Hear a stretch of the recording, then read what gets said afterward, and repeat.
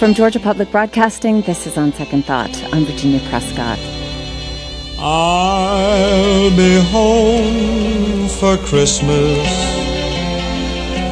You can plan. Ah, the holidays, a season of tradition and for many romance and warm and fuzzy feelings. Cozying up with a loved one by the fire, sharing a cup of eggnog, watching a rom-com with your number one, and giving gifts that surprise and delight. No wonder it's also the most popular time of year to pop the question. That's right, marriage proposals make December memorable in the lives of many couples. One thing couples are probably not thinking about, the possibility of divorce. Okay, sorry for the buzzkill, but my guest says that even if your union feels destined to last forever, you should still consider a prenuptial agreement, or as it's commonly known, a prenup. Randy Kessler is founder of KS Family Law. He's a professor at Emory Law School and author of Divorce, Protect Yourself, and joining me in the studio to talk about the thing that most people don't even want to think about. Randy, thanks so much for coming in. Thanks for having me. Okay, so I think everybody feels like they know what a prenup agreement is, but legally, what is the basic concept? It's basically negotiating a divorce before you're married. It's cutting the lawyers out of money. Here's what we're going to do with our money if we get divorced, so we don't have to pay lawyers to fight about it. You know what they say? They say half of all Americans' first encounter with the law is through a divorce or family law because everyone knows somebody or has a kid or child support or, you know. Okay, so that sounds a little wet blankety. Mm-hmm. Do you think, at one time, I guess, prenups used to be illegal because it was thought that they would encourage divorce. Now we hear about them all the time. So what's behind that evolution? So the evolution is that years ago, the government thought we don't want people to get divorced. It's not a good thing. So if we make it easy to get divorced by pre-deciding the issues, people will think, I can just get a divorce and put in place the prenup. People were getting divorced anyway. They were paying lawyers lots of money, using a lot of court time, taxpayer time, judge time. So the legislatures across the country said, you know what? If people are adults and they want to decide how to divide their property, let them. Oh, no, but this is bread and butter for lawyers like you. I mean, isn't a protracted divorce better for your business and billable hours? You know, I think that's a misconception. Sure, we can make a lot of money on one case. But if I can save somebody that trouble, I imagine they're going to send their friends to me and their relatives, and they're going to say, this guy was not in it to make all the money on one case. Because when one case ends, what are we going to do? We need another client. So it is fair to say, I think, that in popular culture and society at large, there's a common assumption that people who had prenups are rich. I mean, they're protecting their money. Are prenups only for rich people? Rich people probably should have prenups more than other people, but if you have something valuable that's really important to you, and it doesn't have to be monetarily valuable, this is the house that my grandpa built, and it's not worth much, but I want to make sure that I keep it in my family, that's worth it. Or, of course, the topic of the day, pets. Maybe you don't have something that's worth millions of dollars, but to you, your dog, your goldfish, whatever it may be, you really can't do much with in court. So a prenup is about the only way to pre-decide who gets it. I wonder if anyone has actually had a goldfish prenup. You know what? I would not be surprised. I've seen some crazy gerbils. stuff. Well, like what? So we see people that ask all sorts of questions. Can I have a penalty provision if he cheats? Can I say that if she weighs more than X number of pounds, I don't have to give her any money? And I don't think those would be enforced, but I'll tell you what, it might scare somebody into staying in shape. Well, let's get to the pet thing because I think that's really interesting. This is a relatively recent phenomenon, the petnup, designating what happens to a pet if a couple splits. How common is it? Well, it's getting more and more common, and the reason is people are realizing that if you go all the way through to a divorce, the judge really has no power to do anything except give it to one side or the other. And so, except in California, which now, they usually lead the way in newfangled kind of laws, and they have one that says the judge can decide visitation issues for pets. But if you're not in California and you go out and you both love this dog, you better decide what you're going to do with it by yourselves, either before the divorce or even before the marriage. So I've only seen data for the UK. This is a new survey from a pet insurance company, so we'll take that with a grain of salt, where 1 in 20 couples have a dispute over a dog. About 30,000 divorce cases in the past year involved one of those disputes. So apparently this is custody battles over dogs. Have you ever negotiated a petnup?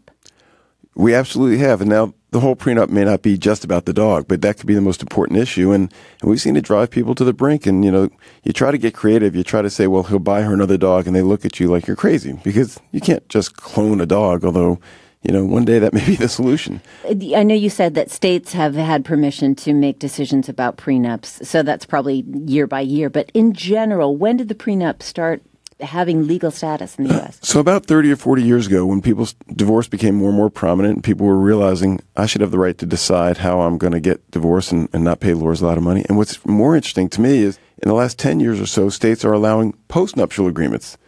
What does that mean? Okay, so you've been married 10 years and you're not sure if the marriage is going to last, but you're about to make a lot of money and you decide, look, I'll stay with you. But if we get divorced, I don't want you to participate in this new income I'm going to have. Or my dad gave me this beach house, but he wants to make sure that I lock it in so that it's for our family. And if we get divorced, he insists that I sign a postnuptial agreement. So those are the kind of issues. Or Tiger Woods. If she would have stayed with him, she probably would have said, I'll stay with you. But I want to make sure if we get divorced in 10 years and you spend all your money, you've saved half of it for me. Well, so but that seems even more sort of cold-blooded, if I can say that. But you're saying that this is a realistic way of looking at relationships. It's interesting. You say wet blanket and you say that it's cold-blooded and hard facts, but the truth of the matter is it lets love thrive. If you and I are having a disagreement and we're not sure our marriage is going to last, let's decide the money. Let's put that off to the side, agree what's going to happen if we get divorced, and then I'm not worried that you're staying with me for the money and you're not worried about your security. We can just go to therapy. We can figure out our lives. And if it doesn't work, the money's already decided. It takes that off the table and gets it out of the way so we can focus on whether we want to be together. I guess you could also make the case that if you can negotiate something like this, it's a good sign for any kind of union that you can negotiate something that's really difficult. Yeah, or to be a cynic or to look at the other side. If you negotiate a prenup, it really brings out who somebody is. And if you see, holy cow, this person is never going to be generous with me, and I just don't want to be with them. And we've had that happen where somebody has said, I'm never going to give her more than X. I said, what if you're married for 10 years? No. What if you're married 20 years? What if you have grandkids together? You've been married that long. She will never get more than $100,000. And they didn't get married. I'm speaking with Randy Kessler, family law attorney and founder of KS Family Law here in Atlanta. He's also a professor at Emory Law School and author of Divorce, Protect Yourself. And we're talking about exactly that, protecting your cherished items, now including pets. Let me go back to the pet thing because I'm wondering, if pets are treated legally, are they considered property like a house or a car or more like a child? Well, that's exactly why they're coming up in prenups, because in court, they're like a piece of furniture. All the judge can do is give the couch to one side or the other. All the judge can do is give the dog to one side or the other. But you can avoid all that by signing a prenup or a postnup or a petnup. Okay. So if it came to it, you said judges make decisions about this. So would they have to enforce a prenup, between somebody who says, I should have a right to visit my dog? Boy, that's interesting. And it hasn't been tried yet. And we haven't seen that case yet because prenups can't deal with children issues. You can't say that mom will have custody because when the divorce happens, mom may end up being a drug addict at the time. So the courts always have the right to monitor custody issues. It's a curious question. When we get to the Supreme Court on that issue one day, is the Supreme Court going to say, I don't care what you two agreed. What you agreed to is not best for that dog. I'm going to change the prenup. And that might just be the next big case in family law. I read one story of a divorce where one person was using the pet as emotional leverage, I think, to get a better settlement. Little did he know that the judge was a dog lover. So how did that one turn out? Oh, terrible. You got to know your judge. They say good lawyers know the law and great lawyers know the judge. Well, you got to know your judge's nuances. And I've had cases where the judge actually was the kind of judge that kept two little dogs in her chambers all day long. And the other side sort of made little of how much the wife was fighting about these stupid little dogs. That didn't sit well. How about prenups that have backfired? Or if one person may have thought that they were being protected, but it ended up benefiting the other party more? Happens all the time. Some people just feel like, I'm going to tell my family and my friends that I got a prenup and I'm not stupid. I was smart enough to get a prenup. They turn around, they give away so much in the prenup, they come out worse than they might have come out in the divorce. They might say, fine, I'm going to get a prenup. I'm going to give her 75% of my assets, but at least I can tell my friends I've got a prenup. Sometimes you're better off not having a prenup, and sometimes the fight about the prenup is not worth the fight. Okay, but you're sitting with couples who are in the flush of engagement, looking forward to the rest of their life. And it can come off as a little callous to think about, how it's all going to end. But who generally wins, quote unquote, when it comes to prenups? The people who have more money when it's signed? That's a very good question. And to me, and I think that you have to really go through a lot of these to figure out who wins. And the really unique answer, and I think it's the right answer, is the person who is more willing to walk away. And it's really hard to say that, but I've seen people that want to get married. Everyone's in love and they want to get married, but there's always someone who seems to want it a little bit more.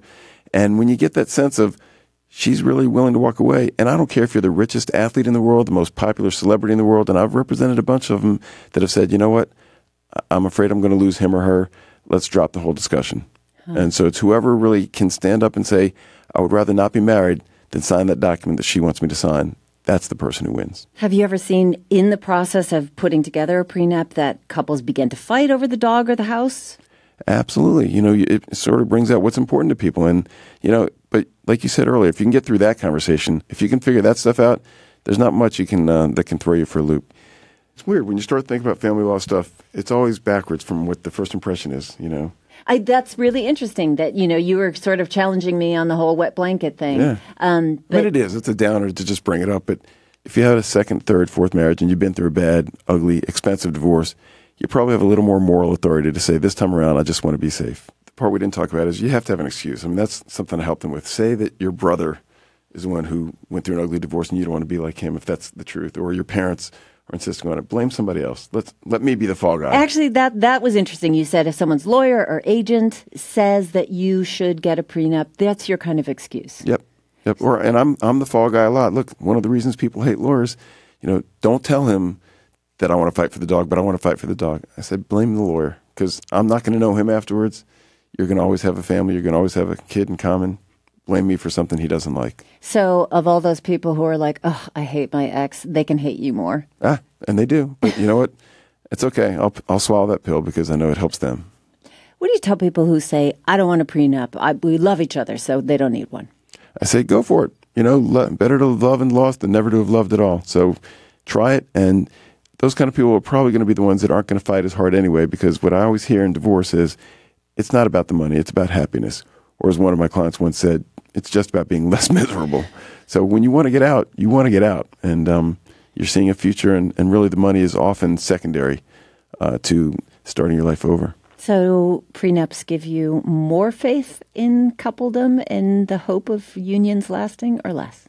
Well, I'll be candid. I'll reveal something. I don't have a prenup. Okay, and I'm happily married. I was going to ask. I do not have one, and our marriage is good. But I don't know. I think everybody's different. You know, some people just need to have that security.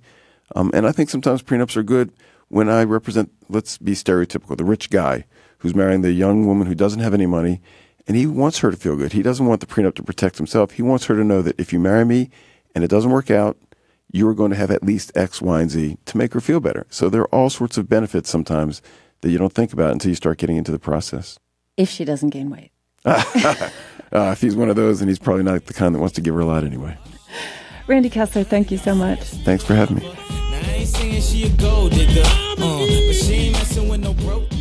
That's Randy Kessler, explaining that a prenup doesn't have to spell divorce, but it is there if you do choose to split. He is founder at KS Family Law and a professor at Emory Law School, and author of Divorce, Protect Yourself. Let us know, would you consider getting a prenup? Do you think it's unromantic or just smart? Join the conversation on our Facebook group, GPB Radio's On Second Thought. We're also on Twitter at OST Talk. Earlier, you heard I'll Be Home for Christmas by Bing Crosby. And as we head into the break, we're listening to Kanye West's Gold Digger. More of On Second Thought coming up after a short break. I'm Virginia Prescott. Stay with us. If you ain't no punk, holla, we want prenup. We want prenup, yeah. It's something that you need to have. And when she leave your